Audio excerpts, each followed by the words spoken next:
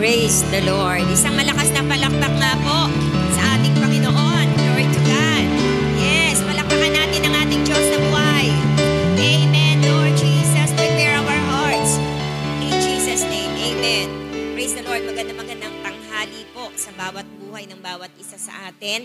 Ngayon po ay Sunday at malapit na pong magtapos ang buwan ng Pebrero. Parang napakabilis ng panahon. Amen po ba? Sobrang bilis ng panahon na nauubos na naman ang araw. At purihin ng Diyos, kumusta na po ang bawat isa? Pwede bang kumustahin nyo yung inyong katabi? Sabihin mo, kumusta ka? Praise the Lord. Glory to God. Parang kailan lang, linggo. Ngayon, linggo na naman. Sobrang bilis po ng mga araw.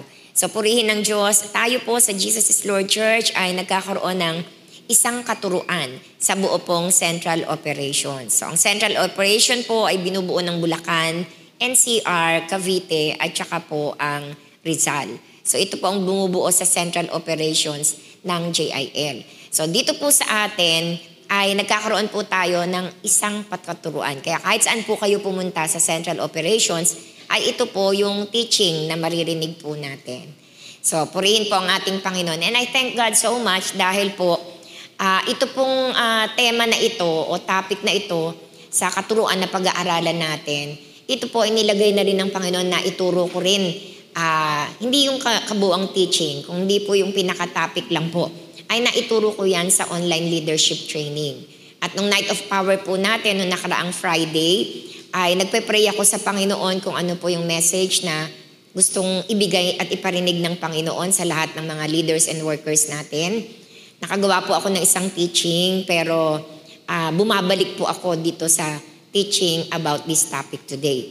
So hanggang nagulat po ako nung ipadala sa amin ng teaching for Sunday, ay ito pa rin pong topic na ito. Kaya sabi ko sa Panginoon, Lord, talaga yatang kami ay huhubugin mo sa topic na ito. Hindi ka magsasawang hubugin. Pero the truth of the matter, palakpakan po natin ng Panginoon. Pero the truth of the matter is, hindi naman kaya ng isang katuruan lamang po ito. Dahil ito ay isang proseso na sa palagay ko po ay talagang ilalaban natin ang prosesong ito hanggang sa muling pagbabalik ng Panginoon. And we thank God for always reminding us sa mga bagay na ito. At naisip ko rin, ang sabi ng Panginoon sa kanyang salita, ang ira-rapture ng Panginoon ay yung church na without spot, without blemish, without wrinkles. At sabi ko, bakit puro ganito yata ang nais ng Panginoon? So, ibig sabihin ay dinadalisay tayo ng ating Panginoon. Amen po ba? Praise the Lord. So, ang atin pong pag-aaralan ngayon is about our character over talent. So, lahat tayo ay mayroong talento. Lahat tayo ay may character din naman. Kaya lang, dalawang klaseng character eh. Good character, bad character. Amen po? Lahat ng tao na ipinanganak ng Diyos ay may kanya-kanyang talento, may kanya-kanyang abilidad. At ako po'y naniniwala na walang isang ipinanganak ang Diyos na walang talento. Lahat meron. Agree po ba kayo doon?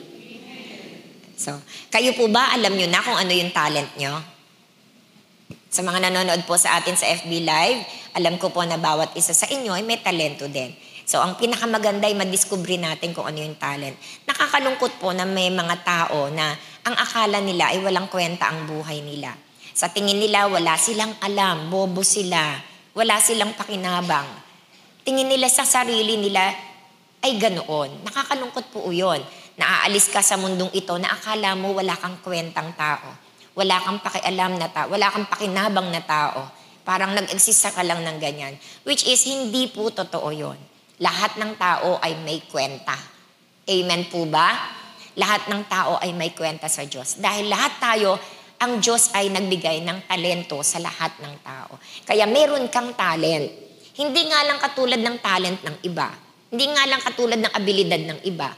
Pero meron ka pa ring abilidad. Amen po ba? Sabi mo sa katabi mo, maniwala ka.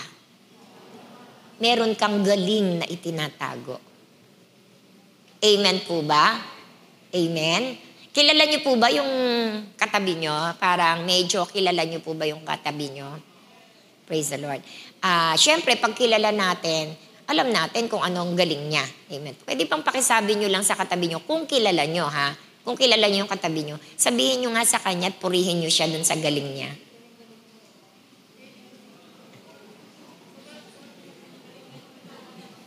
Praise the Lord. Ngayon kung tayo ay nasa ating tahanan, pwede bang siyempre kilala nyo na yung nasa tahanan, kapamilya nyo. Pwede bang pakisabi nyo sa pamilya nyo at purihin nyo siya at sabihin nyo, ang galing mo sa ganito. Yan. Minsan po ay kulang tayo sa ganyan. Alam nyo po, kawawa ang isang tao. Nasa tingin niya sa kanyang sarili ay wala siyang kwenta at wala siyang galing na kahit isa. Pero ngayon, I believe in my heart, I feel it in my spirit, na nung masabihan natin, yung katabi natin, ang galing mo sa ganyan. Baka nga yung iba sabi, naku, ngayon lang ako napure. Baka umiyak pa di ba? Sa ng buhay ko, ngayon lang nila sinabing magaling ako. Laging naririnig ko na sinasabi sa akin, wala akong kwenta, wala akong galing. Pero lahat po ay magaling. Sabi ng 1 Peter chapter 4 verse 10, as each has received a gift, use it to serve one another as good stewards of God's varied grace. Kaya tingnan niyo po, sabi, as each. Ibig sabihin, bawat isa received a gift. Ibig sabihin, bawat isa ay may tinanggap na regalo. Amen po ba? Sabi mo sa katabi mo, ano ang tinanggap mong regalo? Next, sabihin mo, nabuksan mo na ba yung regalo? Nararanasan niyo po ba na minsan, sa dami ng regalong binigay sa inyo, nakalimutan mo na may nagbigay pala sa'yo. Tapos nang makita mo, ako po, nung mga Pasko, mga nagdaan, may mga nagbigay na gift. Sa akin po kasi pag may nagbibigay na gift, sama-sama siya sa office. Kapag diminitbit na po kung sino-sino bumibitbit. And then pagdating po sa bahay, minsan nga hindi pa nakakarating sa bahay, binubuksan na ng mga apo ko. Kaya hindi ko na alam kung sino nagbigay nun. Po. Ngayon, one time, merong isang nakabalot, nakaregalo. Hindi ko nga nabuksan. Alam niyo, pagbukas ko, kakanin pala. Ibinalot sa sa gift wrap. So, ang akala mo, hindi siya nasisira, ganyan. Kaya nung pagbukas ko, panis na, sayang. So, kung alam ko lang kakanin to, binuksan ko na kaagad. Kaya ang lesson learned doon, pagkakanin at pagkain, ang bibigay nyo, huwag nyo babalutin. Praise the Lord. So, yung po bang regalo ng Panginoon sa inyo, nabuksan nyo na? Nakita nyo na ba? Ano ba tong gift na ito na binigay ng Panginoon sa akin? O kung nabuksan na natin at alam na natin yung talent na yan at gift na yan, para saan ba yan? So, para saan ba ang regalong ibinigay mo sa akin? So, ang sabi po dito, use it to serve one another. Ay, ganun pala. Ang regalo pala na binigay ng Diyos sa akin ay hindi lang pala para sa akin lang. Ang regalo pala na binigay ng Diyos sa akin ay para gamitin ko rin sa ibang tao. So with that, tingnan natin ang ating mga sarili. Yung bang talent na regalo ng Diyos, yung bang gift na binigay ng Panginoon sa inyo, I'm very sure napakinabangan mo na ng ilang panahon. Pero ang tanong, ayon sa salita ng Diyos, ang dahilan kaya ibinigay niya ang iyong talento at regalong ito, abilidad, ay para magamit mo para sa ibang tao. Ngayon po, yung bang regalo mo na tinanggap mula sa Diyos na napakanabangan mo na ng napakahabang panahon at napakahabang taon, ay nagamit mo na para sa ibang tao.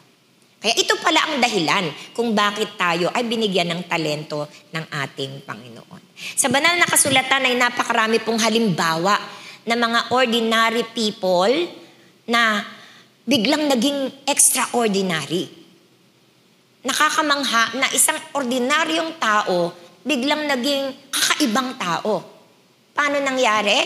When they are empowered by God. Nang sila ay lukuban ng kapangyarihan ng banal na Espiritu Santo. Kaya ito po ay, sabi nga pong ganon, ang talento ay napakahalaga, ang abilidad ay napakahalaga, sapagkat ito ang nagka-catch ng ating attention. Kapag in-empower ka ng Diyos, from ordinary, magiging extraordinary ka. Dahil yung talent ay i-anoint ng Panginoon. Kaya kapansin-pansin ka. Kapag may talento ka, kapag may abilidad ka, madali kang mapansin, madali kang makita. Pero ang sabi po, often it is the talent and ability of an individual that catches our attention. So, ordinary ka lang na tao, in-empower ka ng Lord, naging extraordinary ka, ikaw ang laging nakikita ng tao, napapansin ka because of the power of God. po. But unfortunately, it is not the ability that is the downfall for many, but the poor character of the individual. So hindi ito yung nagiging downfall natin, no? Siya magaling na magaling, ito hindi magaling kaya mas nauna to kaysa dito. Hindi po. Anong nagiging downfall natin? Character. Sabihin nga po natin, character.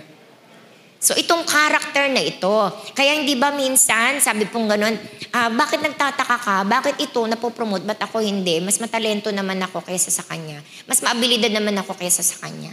Ang sagot po nun, tingnan mo yung character mo. Kasi yung character mo ang nagiging dahilan upang hindi natin ma-reach yung dapat na nating ma-reach. Kaya ang sabi po, people are interested in talent, but God is impressed by character. So, sa verse po, may mga verses sa Bible na paboritong-paborito natin, especially when we are beginning to serve the Lord. Ang isa po doon is, we ought to please God rather than men. Mas nais nating bigyan ng kasiyahan ng Diyos kaysa sa tao. So, nandito tayo para sa Diyos, hindi para sa tao. Pero, minsan ay ginagawa nating i-please ang mga tao. Intentionally or sometimes unknowingly. Ano po? Sa ating puso, nag-start tayo ng tama. I will serve the Lord. I will do this thing for the Lord, not for men. Pero habang tumatagal ang mga pangyayari, kapag hindi natin nabantayan ang ating mga puso, dumadako pala tayo sa isang sitwasyon na you are just pleasing men and not God. At napakalaking struggle po niyan.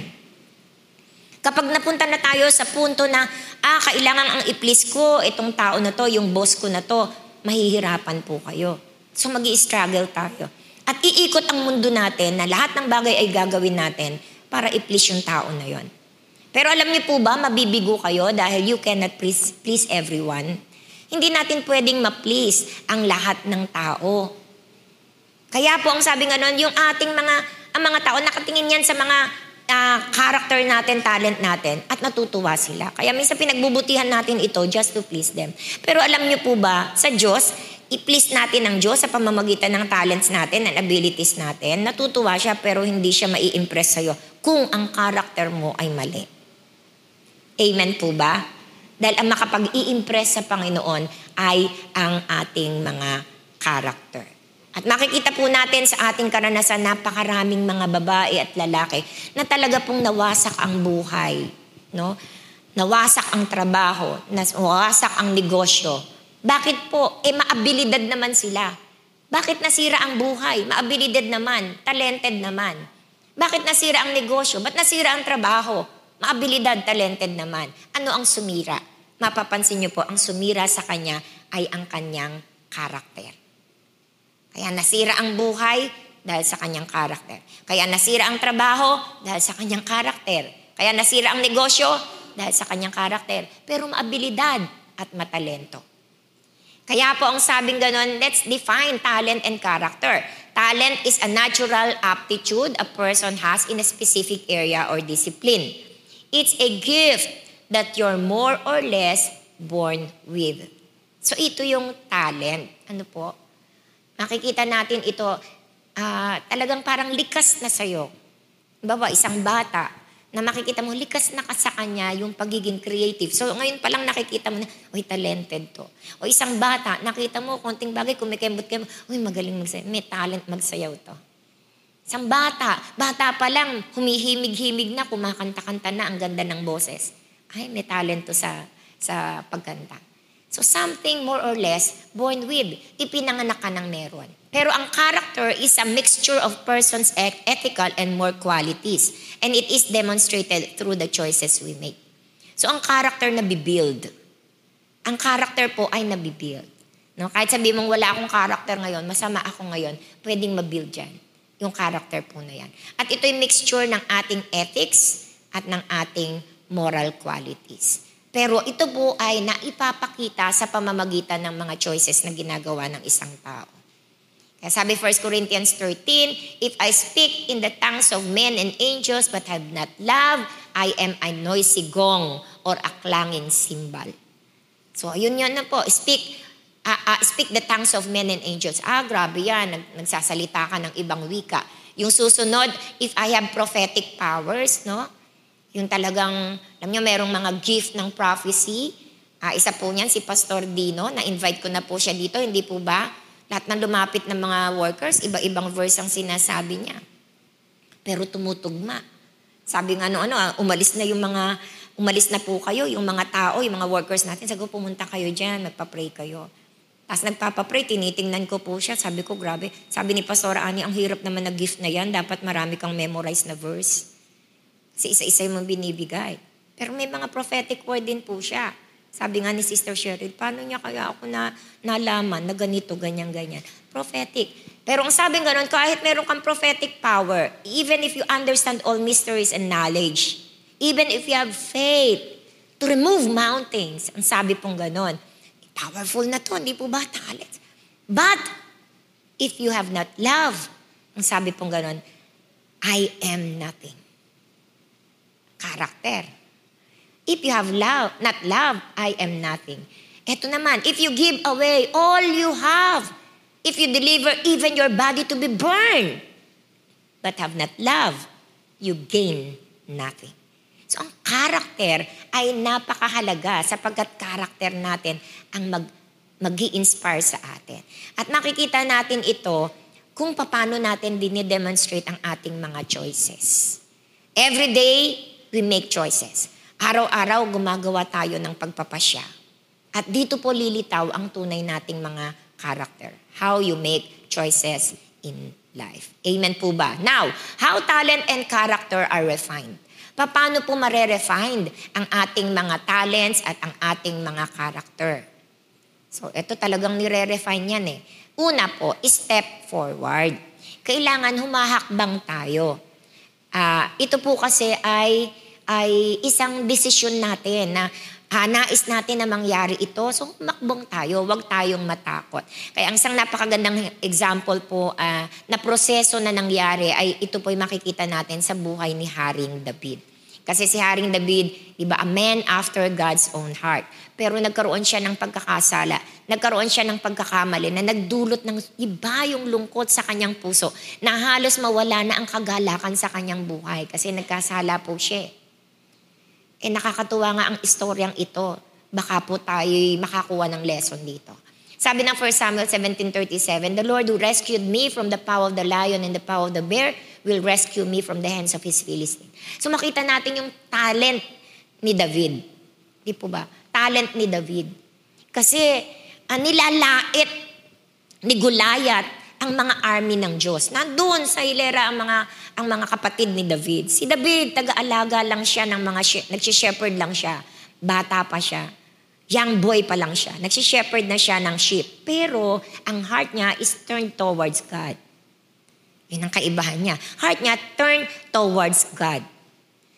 Po. Kaya ngayon, anong nangyari? Nung magdala siya ng pagkain dun sa kanyang mga kapatid na nandun sa giyera, nakabantay kay Goliath, higante, matipuno, sanay sa laban, tapos sumisigaw at nilalait-lait ang mga army ng Diyos at maging ang pangalan ng Diyos. Yung mga army ng Diyos na sanay sa labanan, nakaganyan lang, takot na takot, nagkukuble. Pero si David, nung marinig niya yan, hindi siya makatiis. Gusto niyang labanan. Kaya nga, mahabang istorya po, baka lumitaw tayo. So in short, ang nangyari po, gusto niyang labanan itong na to. Kaya ang sabi niyang ganon, the Lord who rescued me from the paw of the lion. Kasi sa karanasan ni David, bilang young shepherd, kapag ka merong mga lion na lalapit sa mga tupa, nilalabanan ni David yon. Mga leon, mga bear, nilalabanan niya. At nananalo siya. Kaya nung sumisigaw si Goliath, sabi niya, the same God na tumulong sa akin na labanan itong mga lion and bear. Siya din ang Diyos na tutulong sa akin upang labanan at ibigay sa kamay ng Diyos itong mga Philistines na ito na nanglalait sa Panginoon. Kung makikita natin, dun sa karanasan ni David, ay meron na pong ginagawa ang Panginoon. Ordinary man pa lang siya. Ordinary na bata pa lang siya. Doon sa kanyang pagiging shepherd boy. Hindi pa siya hari. No? Pero in-empower siya ng Panginoon. Nung empower siya ng Panginoon, naging hari po siya. And David stepped forward nung siya i-anoint ng Panginoon. Kaya yung kanyang pananampalataya sa Diyos at yung kanyang karanasan sa Panginoon ang nag-refine ng kanyang talent, ang nag-refine ng kanyang karakter. Yung karanasan niya habang siya'y isang ordinaryong shepherd pa lamang at hindi pa siya hari. Meron kasing preparation na ginagawa ang Diyos sa ating mga buhay. And no experiences na dinaanan natin will become wasted. Walang karanasan na naranasan tayo na mawawala ng saysay, na masasayang. Lahat ng karanasan na yan ay nire-refine tayo ng Diyos at piniprepare tayo ng Panginoon. Imaginin mo, nung young shepherd boy siya, may mga lion and bear, siyempre matatawa yung mga lion and bear. Sa buhay natin, hindi pa tayo nakakakilala sa Panginoon, may mga lion and bear din na nilalabanan tayo. Ganon. So, nare-refine tayo. Kaya po, doon nangyari na ang talento at ang karakter ni David, matapang siya kahit leon hindi siya umuurong, kahit na mga bear hindi siya urong. Dahil alam niya na kailangang ingatan niya ang mga tupa. Nadala niya po yun. Nadala niya yun. Kaya ang unang-unang dapat natin gawin para ma-refine tayo is to step forward. Para abutin yung big things. Kasi alam niyo po ba na bawat isa sa atin, merong inihahanda ang Diyos na napakalaking bagay. Amen po ba? Naniniwala po ba kayo doon? Huwag niyo sabihin, ay okay na ako dito. Hindi. May malaking bagay na inihahanda ang Diyos sa inyo. Kaya lang para makuha mo yun, kailangan matrain ka muna niya. Para pagdating mo dun sa lugar na yon, dire-diretso ang katagumpayan mo. Kasi na-train ka na ng Panginoon. Kaya nire-refine yung ating mga talents at yung ating mga karakter. Kasi, okay, na-refine yung talent mo. Pagdating sa karakter mo, hindi ka naman na-refine. Kaya minsan, sa mga ordinary things, sa mga usual na ginagawa natin, may sumusulpot-sulpot na mga kung ano-ano para ma-refine lang po tayo Kasi may mission tayo at merong pinaghahandaan ng Diyos sa atin. Kaya si David po ay nirefine ng Panginoon. No? He stepped forward. Kaya po, yung pag-step forward ay wag nating i-forsake, wag nating iti-take lightly po. No? Wag tayong matakot na mag-step forward. Wag tayong matakot na ma-refine ng Diyos ang ating mga talents at ang ating mga character. Kaya nga lamang po sa refining na ito ng Panginoon, kapag hindi natin masyadong sineryoso at hindi tayo natuto dito sa pagre-refine, dito sa pagtuturo ng Diyos sa atin para mahubog ang ating talento at ang ating character, hindi titigil ang Diyos dahil mahal ka niya. Kaya si David, hard lesson ang naranasan niya. Nagkaroon siya ng hard lessons. Sino dito ang gustong bago sumunod ay dumanas muna ng mabigat na lesson sa buhay? Do you want na bago ka sumunod sa Panginoon, mapahiya ka ng todong-todo? Gusto mo ba na bago ka sumunod sa Panginoon ay mabankrupt ka na halos wala kang makain from rags to riches? Gusto mo ba na bago ka sumunod sa Panginoon ay makadanas ka ng napakabigat na sakit na karamdaman? Hard lessons. Gusto ba natin na maranasan ang bagay na ito? Look at the Israelites. 40 years in the wilderness. Paulit-ulit. Paikot-ikot. Gusto mo ba na sa buhay na ito, tumatanda ka na, hindi ka pa nakakaalis sa pwesto mo, paikot-ikot ka lang sa iyong lugar? Bakit? Bakit tayo nagiging paikot-ikot lang sa ating lugar? Kasi hindi natin tinitake yung refining process ng Lord with our talents and with our characters. Kaya iikot ka lang ng iikot, pero hindi ka umaalis sa pwesto mo. Matanda na tayo, hindi ka pa nakakaalis sa pwesto mo. Eto na lang ang aabutin mo, hindi ka pa makamove forward. Kasi paikot-ikot ka. Bakit? Kasi matigas ang ulo natin. Kasi hindi tayo natututo ng lessons. Kaya paulit-ulit na mangyayari, ang nangyayaring trouble sa iyong buhay hanggat hindi ka natututo ng lessons mo. Ito po ay napakaganda sa Psalms 51 verses 8 to 12. And I want you to see some lessons in this. Ano po? Kasi minsan, ang mga tao po, ay napakadaling maghusga, napakadaling mag-judge, napakadaling mag-criticize, napakadaling kung ano-ano mga negative na gawin sa kanyang kapwa. Pero they forgot to look at their own. Si David, ganyan. Ano po? Akala niya okay na kasi may ginawa siyang kasalanan na sikreto. Nagkaroon siya ng gusto sa isang babae, asawa ng kanyang kawal. Para makuha niya ito, ipinalaban niya yung kanyang kawal sa labanan. Ilagay mo sa harap. Kasi gusto niya mamatay yung kawal para mabiyuda tong babae at maging kanya tong babae. At nangyari yon. At mula nun, nagkaroon na ng lungkot ang puso ni David because of that sin. Ngayon, si Prophet Nathan, lumapit kay David kasi alam ni Prophet Nathan ang nangyayari. Nakakatawa na nung sabihin ito ni Nathan kay David, gat na gat si David. At nagbigay siya ng sarili niyang kuro-kuro at parusa dun sa tao na yon. Pero ang sabi ni Nathan, alam mo ba David, ikaw yan, aray, nakakahiya. Hindi po ba? Nakakahiya. Kaya ang sabi ng Bible, bago tayo magtanggal ng mga specks in the eyes of others, tanggalin muna natin yung specks in our eyes. Bago tayo magbitaw ng salita sa isang tao, sa kanyang ginagawa, tingnan mo kung may ginagawa ka, mas higit pa ang ginagawa mo sa tao na yun. Pero kung makapag-judge tayo, ay todo-todo naman tayo mag-judge. Lesson learned. Si David ganyan, di ba nakakaya? Ikaw yun. Ganon. Ako pala yun. Ang kala niya, sikreto yung kasalanan niya. Eh hindi. Alam ng propeta. Kaya ang nangyari sa Psalms 51 verse 8 to 12, eto na yung naging kalagayan ni David because of that sin. Ang sabi nga nun, oh, give me back my joy again. When we sin, ang joy na yan ay nawawala. Nawawala ang kagalakan sa ating puso kapag tayo may ginagawang kasalanan. Kaya si David, ito nangyari sa kanya, oh, give me back my joy again. You have broken me. Now let me rejoice. Imaginin mo yung anguish ni David habang isinusulat niya ang mga salitang ito. Mararamdaman mo kung paano siyang lungkot na lungkot because he is a man after God's own heart. And yet, itong sikretong kasalanan na ito, nabuko siya ni Nathan. Kaya puno siya ng kalungkutan. Sabi ng verse 9, don't keep looking at my sins. Remove the stains of my guilt. Minsan napatawad na nga tayo pero may stains of guilt na napakahirap mabura sa ating buhay. Yan ang nangyari kay David because of that. Kaya sa verse 10, ang iyak ni David, create in me a clean heart, O God. Renew a loyal spirit within me. Do not banish me from your presence. And then don't take your Holy Spirit from me. Ito yung iyak ni David. Ito yung naging panalangin ni David. Bakit? Sa kanyang refining of characters, ito na po, nire-refine na yung kanyang characters. Character ni David, nawala yung kanyang kagalakan. Verse 12, restore to me the joy of my salvation and make me willing to obey you. Nawala yun eh.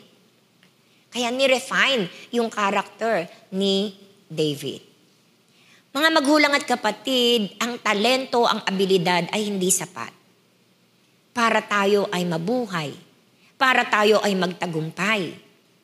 Ang talento at abilidad ay hindi sapat, hindi susi, nag-iisang susi, para tayo ay magtagumpay. Naalala ko merong isang manggagawa tayo noong unang panahon pa. Napakagaling po niyang mag-invite ng tao. Nagkaroon kami na paramihan na ma-invite. Ang dami niya talaga na-i-invite na tao. Kaya lang, yung mga na-i-invite niya, hindi tumatagal, nawawala rin. Kaya nung magkwentahan na kami, dami niyong na-invite, nasaan na? Nawala, hindi na bumalik. Na-invite lang, hindi na bumalik. Nung matuklasan namin, dun sa isang na kakwentuhan namin, na follow-up namin na na-invite, natisod pala rin sa kanya. So may talent siya na mag-invite. Pero meron siyang pangit na karakter na nagiging dahilan upang hindi manatili ang katagumpayan. Kaya po, hindi enough ang talent, hindi enough ang ability natin para magtagumpay tayo. Becoming effective and fruitful in any field of endeavor where God placed you require virtues. So lahat tayo nasa kanya-kanyang field of endeavor. May kanya-kanya tayong pinagpupursigihan. May kanya-kanya tayong binibuild. Hindi masama yun. Ang Diyos ang naglagay sa'yo doon. Pero ang sabi pong ganon, para ka maging effective at para ka maging fruitful sa field na yan, kailangan ang Diyos ay nasa sa'yo at kinakailangan ng good virtue. Kailangan ng good character. Kasi kahit maabilidad ka, malikot naman ang kamay mo. Pagtsatsagaan ka ba? Di po ba? Napaka-abilidad mo. Wow, ang galing-galing ng taong ito. Sige, kunin kita sa shop ko. Kaso, napakalikot ng kamay mo. Kumukuha ka ng mga bagay nang hindi ka nagpapaalam. Sasabihin ko sa inyo, kung kayo may-ari, tatanggapin mo pa yon kahit napakagaling? Di ba hindi? So anong sign ng abilidad mo kung aayawan ka because of your character? Amen? O ang galing-galing mo nga, pero chismosa ka. Lahat ng pinag-uusapan dun sa opisina nyo at sinasabi ng boss mo, kinakalat mo. O palagay mo ba, pananatiliin ka ng boss mo? Hindi. Bakit ka natanggal? Because of your character. So hindi talento, hindi abilidad ay sapat. Kailangan yung character. Dapat yung tamang virtue meron tayo. And virtues form part of one's character. Sa 2 Peter chapter 5, chapter 1 verses 5 to 8. For this reason, make every effort to supplement your faith with virtue. So hindi pwedeng pananampalataya, pero walang virtue. Hindi maniniwala ang tao, puro ka faith, pero wala namang karakter. Ano po? Virtue with knowledge. Knowledge with self-control. Self-control with steadfastness. And steadfastness with godliness. And godliness with brotherly affection. And brotherly affection with love. For if these qualities are yours and are increasing, they keep you from being ineffective and unfruitful in the knowledge of the Lord Jesus Christ. So kapag nasa atin ang mga virtue itong magdadala sa atin para maging fruitful tayo. Itong magdadala sa atin para maging effective tayo. Kaya ang talent, ability is not enough. God wants you to be blessed. Nais ng Panginoon, sabi ng 3 John 2, I wish above all things that thou mayest prosper, be in good health as thy soul prospereth. God wants you to be blessed. Gusto kayong pagpalain ng Diyos. Pero baka nagtatanong, ba't hindi pa ako pinagpapala ng Diyos? Look at our character. Maabilidad naman ako. Look at our character. Lalo na kung tayo'y maabilidad at talented, tapos hindi tayo makaangat sa buhay, hindi natin ma-reach yung inaasahan natin, ina-achieve natin, yung tumataas tayo sa ere ng mabilis, pero mabilis din tayong bumabagsak, baka character ang problema. So let's us open our hearts and mind because hindi ito ang nais ng Panginoon sa kanyang mga anak. Nais ng Panginoon sa kanyang mga anak, pagpalain ang mga anak. Di ba sabi ng Lord, if you obey carefully, Deuteronomy 28, you will always be the head and not the tail. Bakit hindi nangyayari? Hindi totoo salita ng Diyos? Totoo. Pero bakit head ka na, naging tail ka pa? I believe it's because of the character. Dahil sa ating mga character, yung ang binigay ko na example sa inyo, hindi ko pagtsatsagaan ang isang magaling na tao kapag ang character niya hindi maganda. Amen po ba? Pero ang isang tao ay kaya kong pagtsagaan kahit hindi siya magaling because talent can be developed.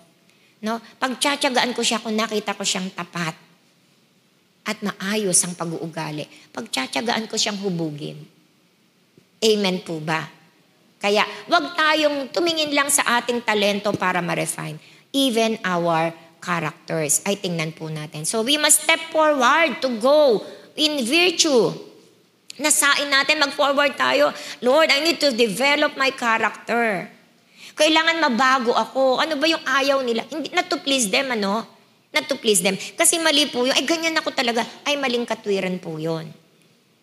Kung mahalin mo ako ng ganito ako talaga, maling katwiran po iyon. Dahil kung character yon, dapat nababago yon. Kasi iyan ang nagiging dahilan kung ba't hindi ka umuunlad. Iyan ang nagiging dahilan kung ba't hindi ka nagiging successful. Iyan ang nagiging dahilan kung ba't hindi ka napopromote.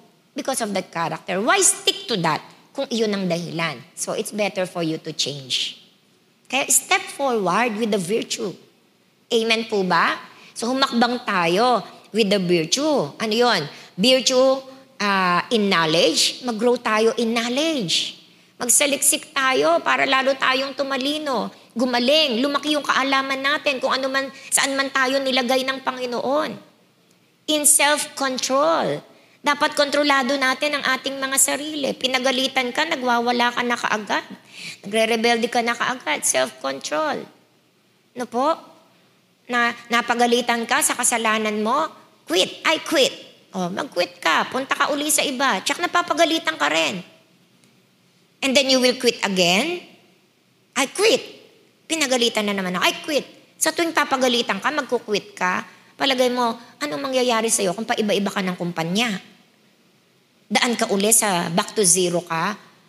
Nandito ka na nga sa third level Pinagalitan ka lang Nag-quit ka na Ineri ka ng pride mo. Galing-galing ko ako, nagpataas ng negosyo nito. Tapos papagalitan ako. I quit. Nag-quit ka. Apply ka sa iba. Di back to zero ka. Pinagalitan ko uli. Di nag-quit ka. Kailan ka makakarating sa taas? At kailan nangyayari sa buhay mo na kahit talented ka, hindi ka pagagalitan? Siyempre, pag nagkamali, pagsasabihan at pagagalitan. So, grow in self-control. Bago ka magdesisyon sa anumang bagay, dapat alam mong kontrolin ang iyong emotions. Alam mong kontrolin ang iyong isipan, ang iyong sarili. Para hindi ka pa bigla-bigla kung magdesisyon. Grow in steadfastness, grow in godliness, and grow in brotherly affection, and grow in love. So let us step forward with our virtue. Number 2 po, stretch your faith.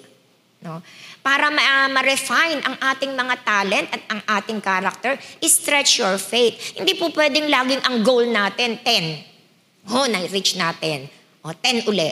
Na-reach natin. Consistent ako lahat ng goal ko, nare-reach ko. Kasi puro 10. Ma-stretch ba yung pananampalataya mo sa 10? Kung nag-goal ka, from 10, goal ko 100. Hindi po pwedeng the same faith yon. Hindi po pwedeng the same strategy yon. So you will stretch your faith.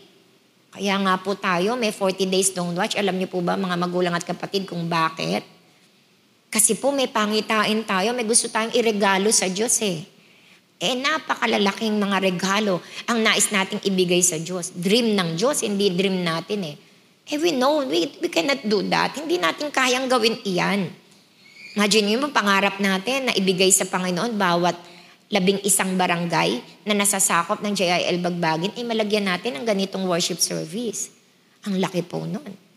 Biro nyo, ang isang pangarap natin, bawat isang service natin, 500 ang uma-attend. First service, 500. Second service, 500. Third service, 500. Ang laki po nun.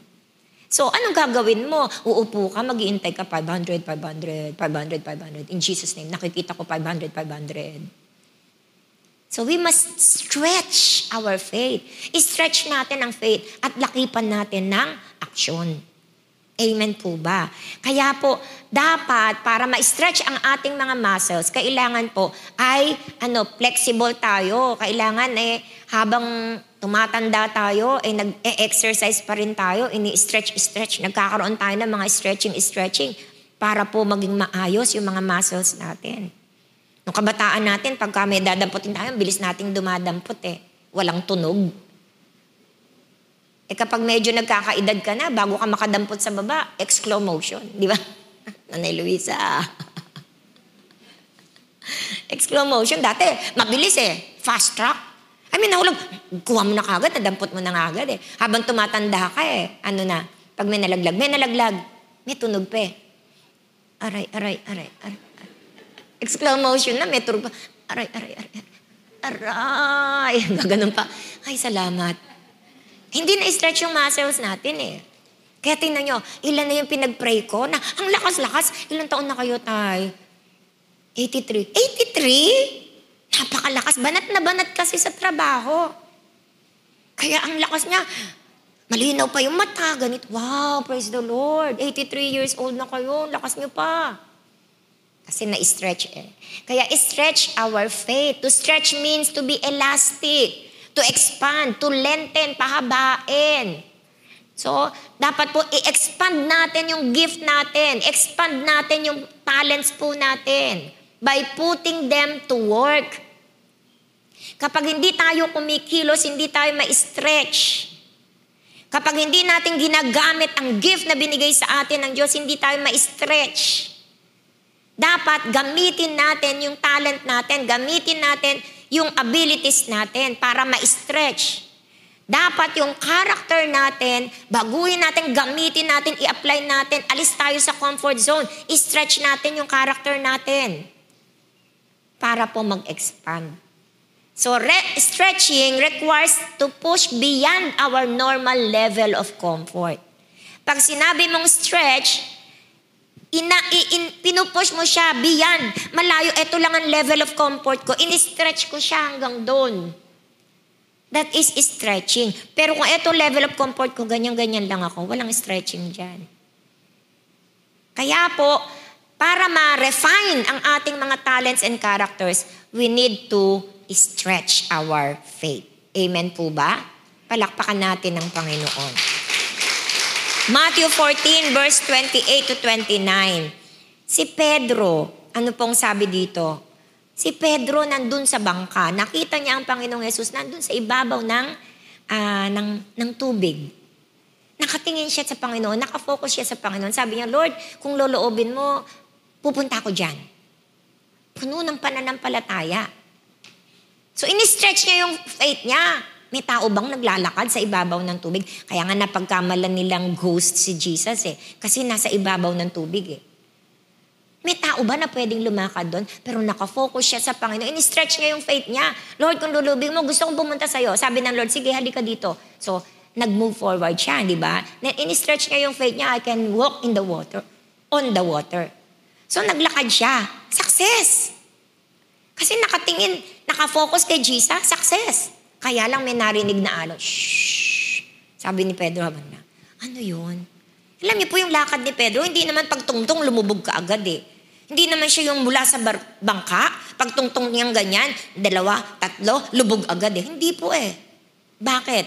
Di ba nung lumubog siya, ginanyan lang siya ng Panginoon? Ibig sabihin, malapit na siya kay Jesus Ibig sabihin, ang layo ng nalakad niya, ang layo na na-apply niya na naglalakad siya sa ibabaw ng tubig. Kasi nung marinig niya yung alon, shhh, gumanya. Tumingin siya, inalis niya yung kanyang mata kay Jesus. Pagtingin niya sa alon, lumubog siya. Sabi ni Pedro, help! Tulungan niyo po ako. Ginawa ni Jesus, ginanyan lang siya. Ang layo ng nalakad ni Pedro. Kaya hindi siya yung umalis ng bangka, naglakad ng isa, lubog. Hindi siya. Di tsamba lang yon, di ba? Tsamba lang yon. Pero yung naglakad ka ng malayo sa tubig, hindi tsamba yon. Kaya naabot ka agad siya ng Panginoon. Kasi nakalayo Kaya lang, na-disturb siya no? Kaya na-stretch niya yung kanyang pananampalataya. Amen po ba? Praise the Lord. Palakpakan nga natin ang Panginoon. Kaya let us stretch our faith. Ano naman ang nag-stretch ng faith natin? So, una, challenges in life.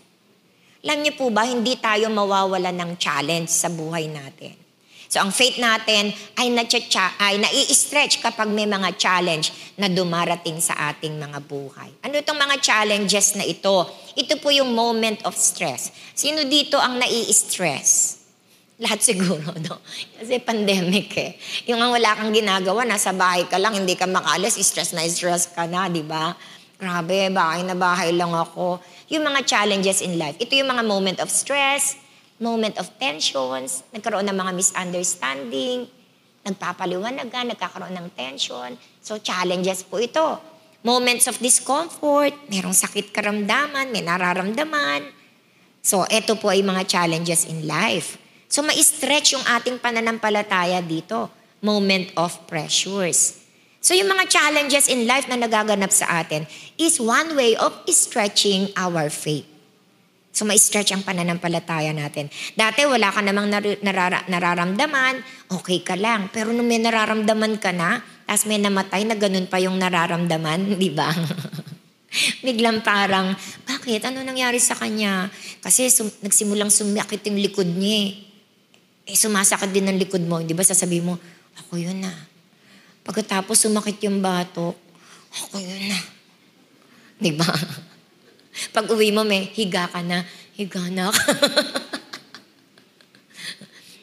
Challenges in life. So, dapat na-stretch na yung faith natin. So, nung makita mo, ay, in Jesus' name, lalabanan mo na ngayon yung ng pananampalataya. Stretch your faith. Kasi may nararamdaman ka. Mga challenges in life. No po. Next is opposition. So, ang opposition din, nag-stretch ng ating pananampalataya. No po, ang opposition, ito po yung mga taong katulad ni Sanballat, Tobiah, and Gesem. No po, sila po yung mga taong ayaw maniwala sa tawag mo. Sila po yung mga tao na ayaw maniwala sa pangitain mo. Kaya ang gagawin nila, i-discourage ka, i-oppose ka, i-contradict ka, i-criticize ka. Kaya nai-stretch yung ating pananampalataya kapag may mga ganitong bagay. Kasi halimbawa, ang pangitain ng Diyos na binigay sa akin, eto, biglang merong mga oposisyon. Hindi kaya yan kasi ganito yan. Nga, ganyan na yung ginawa, hindi rin naman naabot. Ganyan. Mga oposisyon. So pag hindi mo stretch ang faith mo, sasabihin mo, oo nga no, sige, wag na 1,000, 10 na lang. So, hindi na na-stretch yung faith natin. Mga kapatid, sa buhay natin, hindi nawawala ang oposisyon. Sabihin mo sa katabi mo, hindi mawawala ang oposisyon. Hindi po. Kaya kung i-aim nyo na mawala ang oposisyon, magra-rapture na, hindi nyo makakamtan yan. Kasi natural po yan. Kasi iyan, nag-i-stretch ng faith natin, yung mga oppositions na yan. Kaya sabihin mo sa katabi mo, tanggapin mo na nandyan sila sa tabi-tabi. Hindi sila pwedeng itaboy. Hindi sila pwedeng mawala. Hindi sila pwedeng mamatay. Kailangan natin sila. Sabihin mo sa katabi mo, kailangan natin sila. Dahil i-stretch nito ang pananampalataya natin. Amen? Sabi ng Bible, iron sharpens iron. Pag naghahasa tayo ng mga knife, di po ba? Saan mo inihahasa? Di ba sa iron? Para lalo siyang tumalim. So ang mga oposisyon na ito, na nakapaligid sa atin, walang patlang, walang sawa, na i-oppose tayo para bang binabantayan lahat ng gagawin natin, na kapag may ginawa tayo at nakakita ng mali, bullseye! One shot. Ito na. Tapos lilitaw. Oh, di ba? Sabi namin, ganito, ganyan eh. Ito yung mga Sanballat. So may stretch yung faith mo. Alam po, mga pastor, sinasabihan ko, handaan nyo ng loob nyo na ganyan. I learned lesson from that. No, we cannot escape those people. Pero we can overcome them. Hindi natin kaya silang takasan, pero kaya natin silang pagtagumpayan. Amen po ba? Palakpakan natin ang ating Panginoon. So stretch your faith. Kahit anong sabihin nila, just do what is right. Kaya sabi ko sa mga pastors, just do what is right. Don't waste your time for those kinds of people. Pag na kayo mag-aksaya ng panahon sa mga ganyang klaseng tao, nandyan lang sila talaga, hindi mo yan maiaalis. Just focus on God. Just focus on the mission. Just focus on the vision. Just do what is right. And God will prove you in time kung sino sila at sino ka. Amen po ba? So don't waste time. Nadidiscourage tayo sa mga ganyang klaseng tao. Bumabagal ang kilos natin sa mga ganyang klaseng tao. Pabayaan nyo sila. Maligayahan sila sa ginagawa nila. Pero hindi tayo ang magpapaligaya sa kanila. Alam niyo po ba, yung mga ganyang tao ay naliligayahan kapag nakikita nilang naaapektuhan ka. Amen? Pero pag nakita nilang hindi ka naaapektuhan, hindi sila liligaya. Amen? Kaya, anong gagawin mo? Huwag mo silang paligayahin. Amen po ba? So, huwag mo silang hayaang maapektuhan ka. Pag nakita nilang hindi ka naaapektuhan, magsasawa ang mga yan. Kasi malulungkot sila. Ano ba yan? Ano na ginagawa natin? Hindi man lang nagre-react, hindi man lang tinatablan. Alam niyo po na ano ko yan nung ako'y nag-aaral pa, napunta ako ng Manila, meron kaming subject, I don't know kung anong subject yan, biglang naisingit ng professor namin, yung tungkol sa mga sex, mga ganyan-ganyan, na may mga tao daw na show, ano ba yan, nagpapakita ng mga ganyan-ganyan, pero ang kaligayahan nila ay kapag natakot ka. Mga adik, yung kaligayahan nila, yung kapag nag-ano sila, tapos natakot ka. Maliligayahan sila. One time po, madaling araw, bibili ko ng pandesal. Alam niyo po ba, pag bili ko ng pandesal, merong taong exhibitionist na bigla akong tinawag. Pagtingin ko, naku ganyan, naalala ko. Kaligayahan mo, matakot ako Kaya nung tumingin akong ganyan, pinigil ko sarili ko, dumiretso lang ako, pahiya ka, hindi kita paliligayahin talaga sa buhay mo. Kung ang kaligayahan mo, takutin ako, hindi kita paliligayahin. Alam niyo, yung mga taong ganyan, na mga oposisyon, maliligayahan sila kapag nakita nilang you are very affected. Sasabihin, tingnan mo, umiiyak na siya. Napaiyak na natin. Ay, naku, hindi na siya makapag-preach. Tuwan-tuwa sila. Hindi na siya makapag-preach. Victory, victory, source, ganyan. Ikaw naman, ginagawa ko naman yung lahat ng ganito, ganyan. Tapos ginaganyan nila ako. Hindi ko kayang mag-preach. O di, sasabihin lang, yay! Tagumpay tayo, hindi siya mag-preach. Ay, hindi. Dapat hindi ganun. Dapat tayo, let us stretch our faith. Hindi kita paliligayan. I will look on my mission. I will look on my vision. Magsawa kayo ng kakagawa nyo ng oposisyon na yan. Magsawa kayo ng kakapanira nyo. Sige, lumigaya kayo kapapanira, pero hindi kita paliligayahin dahil hindi mo ako kayang bigyan ng apekto sa ginagawa mo. Amen po ba? Let us stretch. Kaya actually vitamin sila. Kasi nai-stretch tayo sa ating mga characters. Natututo tayong magtimpe, natututo tayong maging matalino, umaktong may wisdom, natututo tayong umunawa, lumawak ang pasensya dahil sa kanila. Kaya sabihin nyo sa mga oposisyon na yan, thank you. I love you. Thank you for refining my character. Kaya pag nakikita nyo na sila na dumarating na at may gagawin niya sa inyo, sasabihin nyo, here comes my vitamin. Heto na ang aking vitamina. Iinom na naman ako ng spiritual vitamin ko. Pero titiyakin kong mananalo ako. Amen po ba? Stretch your faith. No po? And next is temptation. So, nai-stretch ang faith natin pagdating din sa temptation. So, we walk by faith and not by sight. So, ang ating paglakad ay laging pananampalataya. No, hindi sa pamamagitan ng ating nakikita, nararamdaman. Kaya tayo natetempt, alam niyo kung bakit? When we give in to our flesh. Kapag nag-give in na tayo sa nakita natin, nag-give in na tayo sa narinig natin, nag-give in na tayo sa naramdaman natin, natetempt tayo, bumabagsak tayo sa temptation. Kaya we walk by faith, not by sight. Halimbawa, walang-wala na akong pera, pagkatapos biglang may napulot ka, no? Napulot mo, ay, naku, Diyos ko, 3,000, 1,000 magkakadikit, napulot mo, tinapakan mo pa, hinaltak mo. Hinaltak mo. Tapos sabi niya, uy, nawawala yung ano ko, topo-topo na to, topo-topo. Kailangan ko. Lord, pang matrikula is 3,000, binagsak mo, 3,000. May naghahanap. So, natetempt ka. Wala naman nakakita. Hindi po, may CCTV kaya dito. So, natetempt tayo. When we give in to our flesh, kapag inisip natin yung ating mga flesh, babagsak tayo sa temptation. So, stretch our faith in temptation. Tandaan po natin na ang Diyos ay laging nandyan sa tabi-tabi natin. Amen po ba? So kapag tayo natutokso na gumawa ng kasalanan, natutokso na gumawa ng mali, natutokso na i-meet uli, katagpuin uli yung ating mga secret sins. Lagi niyong tatandaan, handyan si Jesus sa tabi. Hindi ka naman iiwanan nun. Although may ibang mga Kristiyano na nakikiusap kay Lord. Sasabihin niya pag may gagawin siyang mali, Jesus, pwede ba baba ka muna sa puso ko? Pwede ba dito? Hindi ka naman kita aalisin. Sandali lang, Lord. Ibababa kita dito. Diyan ka lang, Lord. Babalikan kita. Kasi pag nandyan si Lord, ang hirap gumawa ng mali eh.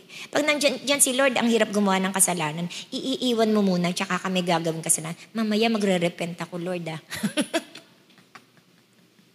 Diyan ka muna, nakakahiya naman pag nakita mo ako. Diyan ka lang, Lord. Mamaya babalikan kita, repentance ako. Hindi pwede ganun. Kaya ang susi natin para ma-stretch ang faith natin when it comes to temptation is, alamin nyo, God is everywhere. Ang Diyos ay nasa lahat ng dako. He knows what you are thinking. He knows the motives of your heart. Bakit mo ginawa yan? Alam ng Lord kung anong motibo mo. Wala kang pwede itago sa Kanya. Ang bait-bait mo sa paningin nila, hinahangaan ka nila, pero ikaw at ang Diyos, wala. Umiiyak ang Diyos sa buhay mo kasi kilalang kilala ka ng Diyos. Wala tayong pwedeng itago sa Panginoon. Let us stretch our faith na pagdating sa temptation, alam mo na nandyan ang ating Panginoon. Amen po ba? Palakpakan natin ang ating Panginoon. So pag naka-encounter tayo ng mga trials, ng mga sufferings, talagang we feel uncomfortable. Sino ba naman ang may sufferings na natutuwa pa? Alam niyo po, hindi naman nakakatuwa ang sufferings. Pero matibay tayo at malakas tayo. Hindi naman ko nung umiyak ka ay talunan ka. Normal di ba? Normal tayong tao. Nasasaktan, nasusugatan, nagtatampo, natatakot, nalulungkot. Normal yon, may reaction ka. Pero kapag si Jesus ay nasa puso natin, we can overcome that. Iiyak ka lang, pero the peace of God, the joy of the Lord is still in your hearts. Amen po ba? Marami pong nangungumusta sa akin kasi hindi po ba umuwi na sa langit si Pastor Manny. Ngayon, anniversary namin, February 21. This is my 33 years anniversary, wedding anniversary namin. Nakiisa na lang ako, nasa langit siya, ako nandito. Kanina, nung ginagawa ko yung post ko na yon kasi naano ko na wedding anniversary namin, so nag-post ako sa FB, naiiyak ako. Pero kaya. Natural lang yon. Part yun ng buhay natin. Na dahil tao tayo, syempre may lungkot. Imaginein mo, 33 years kami na lagi kaming pag-anniversary, magkasama, kakain kami sa labas. Ngayon, anong gagawin ko sa anniversary ko? Si Harold, binigyan ako ng sangkatutak na meeting. O after ng service na ito, may meeting ako ng workers. Tapos may meeting ako ng CMT. Sabi niya, ay, anniversary nyo pala pas. Bale, dito na lang ako mag-anniversary. Pero kaya. Kasi normal tayong tao. Masasaktan tayo, may mga sufferings, uncomfortable. Pero itong sufferings na ito ang magtuturo sa atin para maging patient tayo, para maging matibay tayo, para maging malakas tayo. Amen po ba?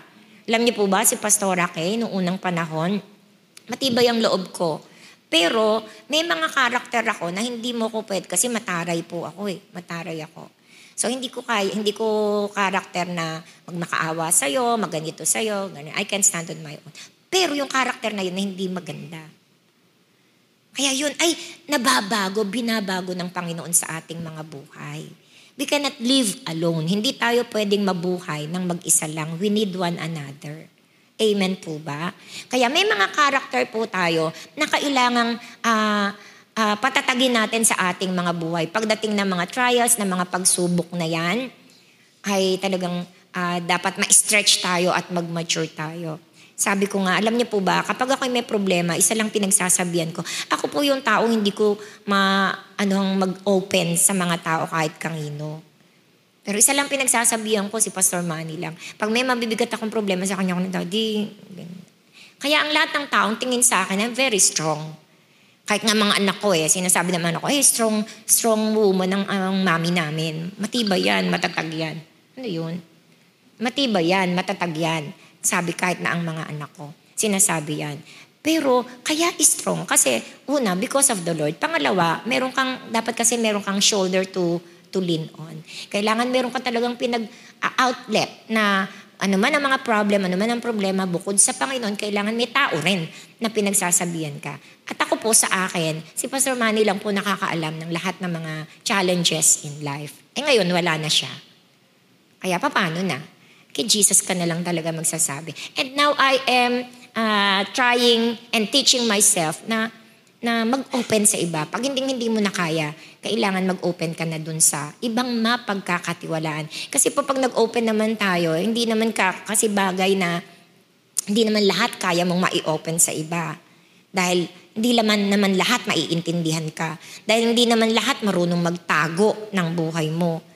So, kaya yung mga counselors, talagang ang number one pong characteristics ng counselors, kapag may nagpa-counsel sa kanila, nagtiwala ng kanilang buhay sa iyo at inopen yung buhay sa iyo, dapat sa iyo lang yon. Dapat hindi mo yan isinasabi sa iba. Kasi sa iyo lang nagtiwala. Kaya hindi mo yan dapat ibulgar sa iba. Or else, madadala na sila. So next time, hindi na sila makakapag-open ng kanilang life sa iyo. So ang faith po, faith in God brings comfort and cheer. Yung pananampalataya natin sa Panginoon ang nagko-comfort sa atin. Kaya sa mga pagkakataon na malulungkot ka, yung pananampalataya mo na lang sa Panginoon ang magpapasaya sa'yo. Yung salita ng Diyos, yung pangako ng Diyos, ang magpapasaya sa'yo at mag-aalis ng mga stresses in our life. Amen po ba? So ito na si-stretch ang ating pananampalataya through challenges, opposition, and temptation. Now, sabi po dito ni Johann Wolfgang Goethe, a talent is formed in stillness, a character in the world's torrents. Dun sa hirap ng mundo, sa hirap na nararanasan mo, dyan na-form ang character. Dun sa mga pangit na karanasan na nangyayari sa buhay mo, dyan na-form ang ating mga character. Amen? Ang talent is stillness. Ang character sa gulo ng mundo, sa problema ng mundo, sa hirap ng mundo. Dito po na-form ang ating mga character. Amen po ba? Bakit ka naging masikap sa buhay mo? Di ba nung lait-laitin ka? Ano yun? Storm siyan. Maliit ka pa lang, sinabihan ka, wala kang mararating sa buhay mo, ganyan ka na lang, hanggang dyan ka na lang. Nasaktan ka, na-form yung character mo. Mag-aaral akong mabuti, kailangan kong maging matagumpay.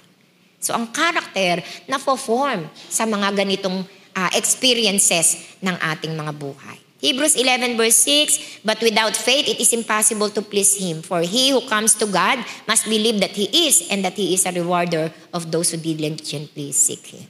So ang faith is the central to the Christian experience. Napakahalaga po ng pananampalataya sa ating mga buhay.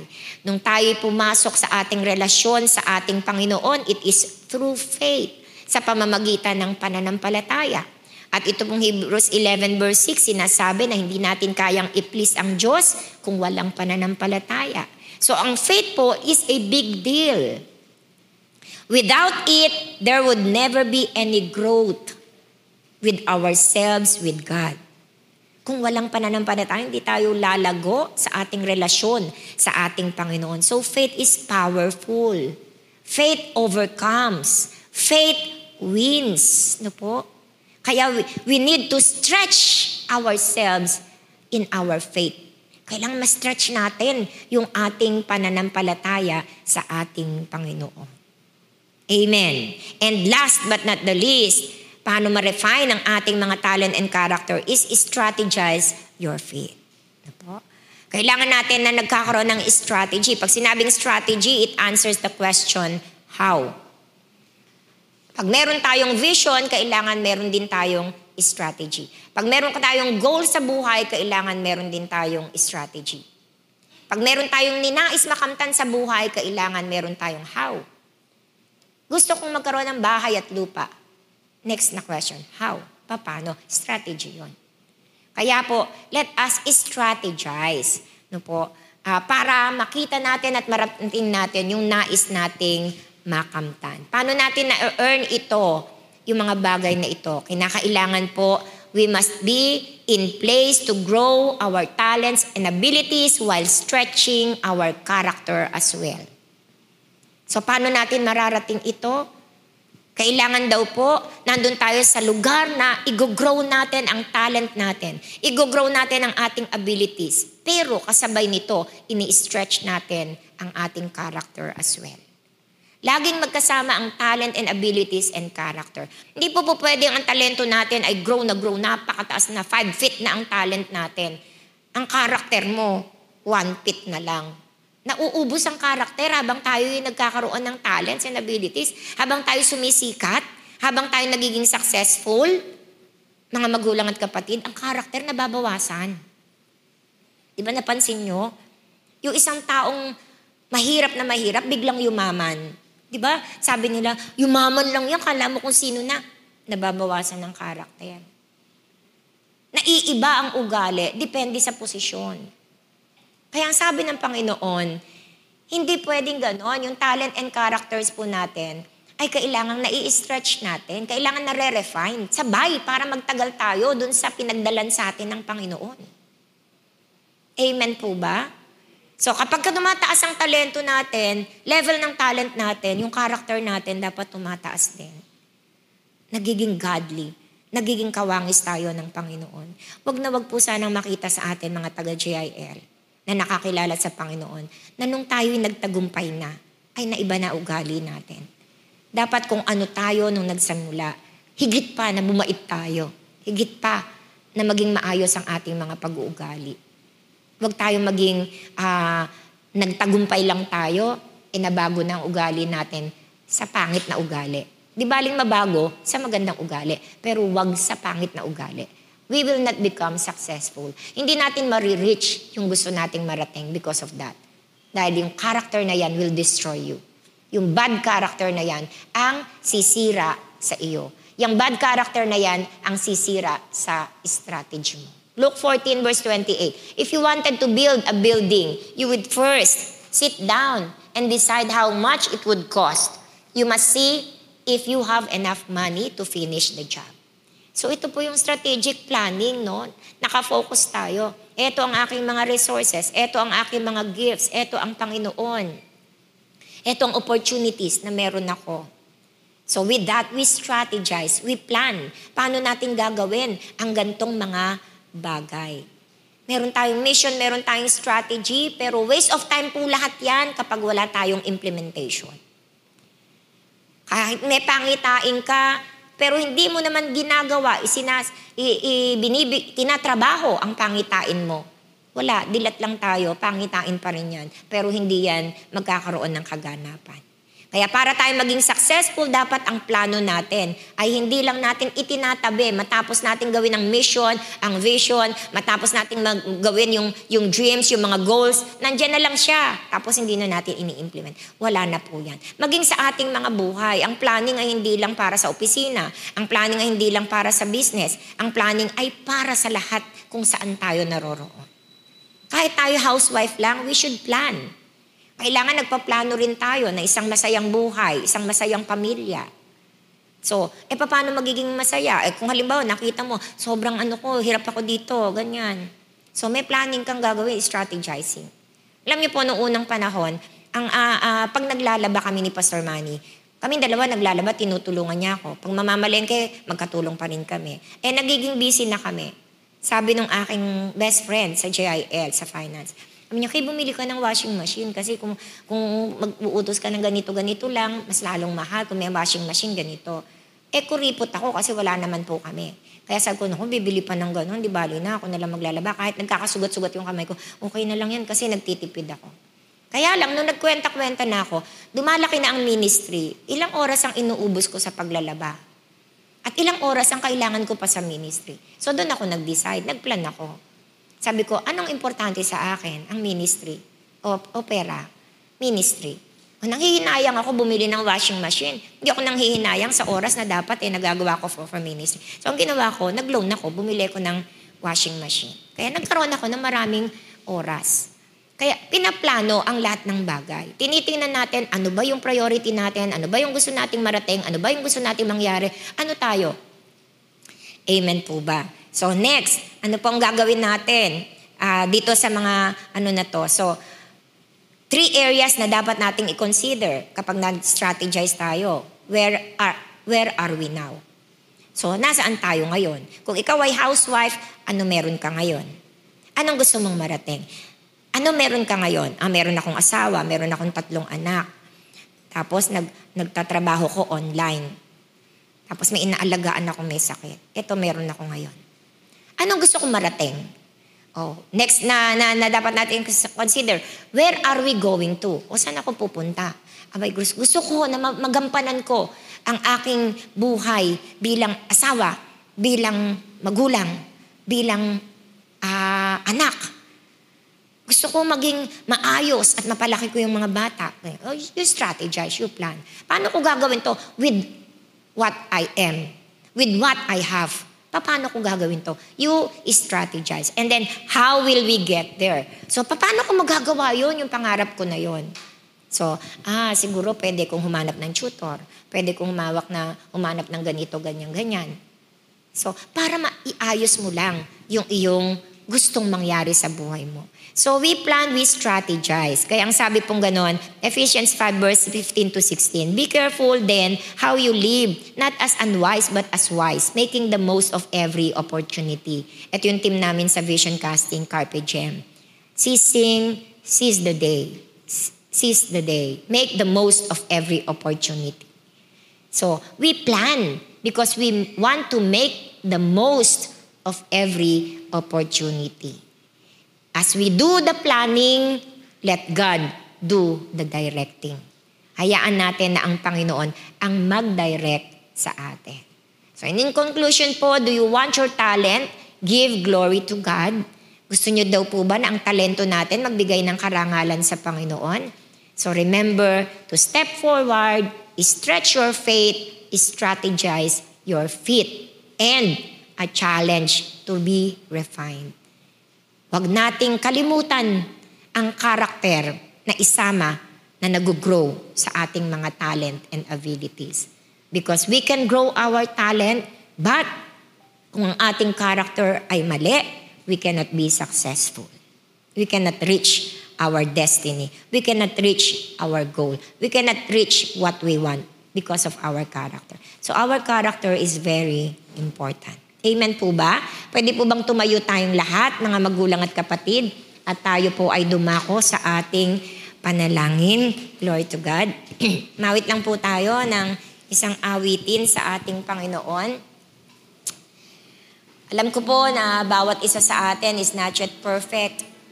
Marami pa tayong karakter, ugali na iniiyak sa ating Panginoon. Sometimes napagtatagumpayan natin, sometimes hindi. Sometimes napofrustrate tayo kasi ayaw naman natin at gustong-gusto nating mabago tayo doon sa pag-uugaling iyon. Pero minsan nakakalusot. Sa oras na ito, nakita natin na kailangan natin ang character more than talent. At minsan naman, hindi natin na napapansin ang ating character. Ang nakikita na lang natin lagi yung ating mga talento at abilidad. But today, God spoke to us. And I believe God is revealing to you now kung bakit ganyan na ngayon ang nangyayari sa ating buhay. Yung mga questions in your life. Bakit ganito? Bakit ganito? Bakit ganito? Mabilidad naman ako, talented naman ako, ang puso ko naman nasa Panginoon. Alam niyo po ba, hindi naman necessarily na ang puso mo nasa Panginoon ay okay ka na. Sometimes ang puso mo nasa Panginoon pero yung character mo ay hindi tama. Lalo na pagdating sa ibang tao. O sometimes mabait ka naman pero there is something in your character na nagiging dahilan para hindi mo marating at mangyari ang naisin mo sa buhay.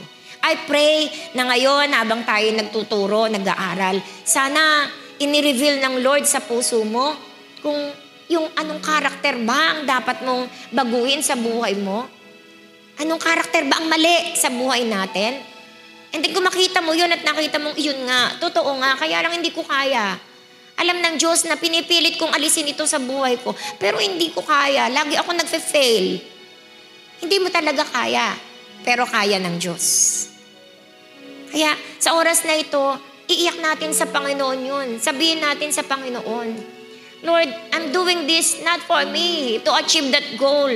But first and foremost, I'm doing this. Gusto ko makalaya dito sa pangit na karakter na ito because I want to please you.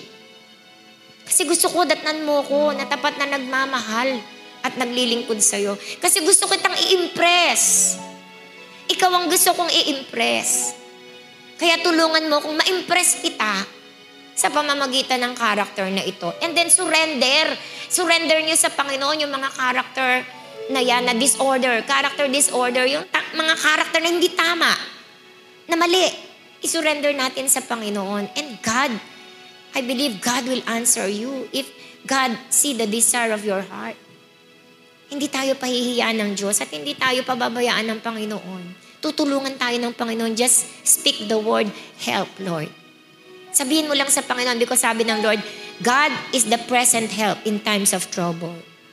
So kung ito na ang panalangin ng ating mga puso, speak the word, help me, Lord. Tulungan mo ko, Panginoon. Amen? Sige po, umawit po tayo ng awit sa Panginoon. Hallelujah, Jesus. Thank you, Lord. I live to serve you.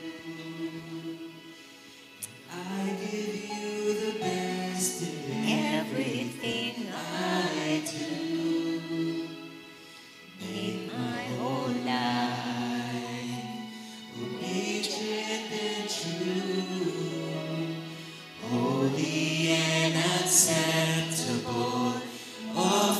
to you. One more time we sing, Lord. Lord, I live to serve you. And I give you the best in everything I do. Make my whole life obedient and true, holy and acceptable, offering to you, just to please you is my desire, to offer an aroma of praise you inspire. And though there are times I'm unfaithful to you, oh Lord, remember that I love you. Still my desire is to please you, just to please you is my desire, to offer an aroma of praise you inspire. And though there are times I'm unfaithful to you, oh Lord, remember that I love you. Still my desire is to please you, just to please Say it to the Lord. is my Yes, oh Lord, we want to bless you, Lord. offer an aroma Of praise. you inspire. And though there are times I'm unfaithful to you, oh Lord, remember that I love you.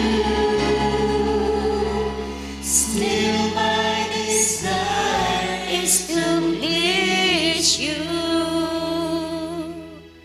Maraming salamat, Panginoon, sapagkat nararanasan mo at nararamdaman mo ang pagnanasa ng aming mga puso, na ikaw ay bigyan ng kasiyahan sa pamamagitan ng aming buhay, sa pamamagitan ng aming mga bagay na ginagawa, mga bagay na inaasam sa mundong ito.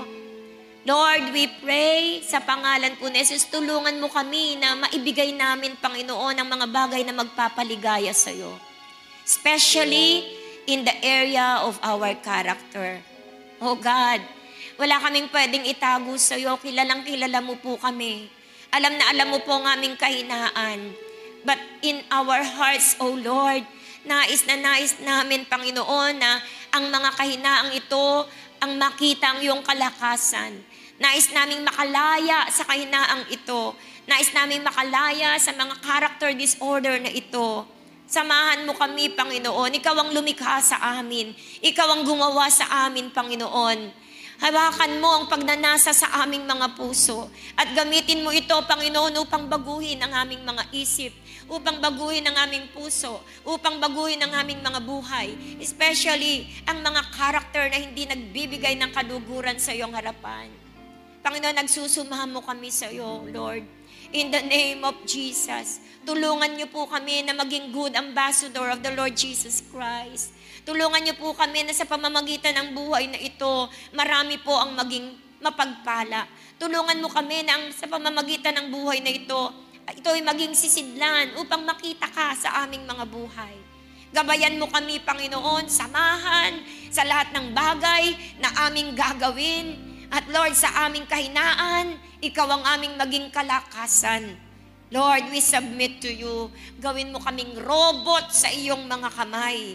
Sa pangalan ni Jesus, upang ikaw na lamang ang masunod sa aming mga buhay. Upang ikaw ay aming maparangalan. Sa pangalan ng aming Panginoong Jesus. Oh God, in Jesus' name, help us in our weaknesses. Samahan mo kami sa mga kahinaan, oh God. In the name of Jesus, in the name of Jesus. Sapagkat nais namin, Panginoon, na masunod kung ano man ang naisin mo sa aming buhay, na mangyari ang mga bagay na magpapaligaya sa iyo sa pamamagitan ng buhay ng bawat isa sa amin. Panginoon, sa pangalan ni Jesus, marami pong salamat. Alam namin na kumikilos na ang iyong banal na Espiritu Santo. Ipinakikita sa amin ang paraan kung paano kami magtatagumpay sa mga character disorders na ito, O God. In the name of Jesus Christ of Nazareth. At sa oras na ito, Panginoon, sa pangalan po ni Jesus, itinatagubilin namin sa iyo ang lahat ng bagay na mangyayari sa amin sa buong linggong ito. Let your sovereign will be done upon our lives. And we submit to you, Lord. We submit to your sovereignty. We submit to your perfect will. We submit to your perfect way. In the name of Jesus. Because our lives is not ours. Our lives is yours. Ang aming buhay ay sa iyo. Wala kaming pag-aari kaisa man sa mundong ito. Ikaw ang may-ari ng lahat-lahat sa amin. Ikaw ang may-ari even our lives, O Lord. And we continue to submit them to you. Let your perfect will be done. Ingatan niyo po ang iyong mga anak.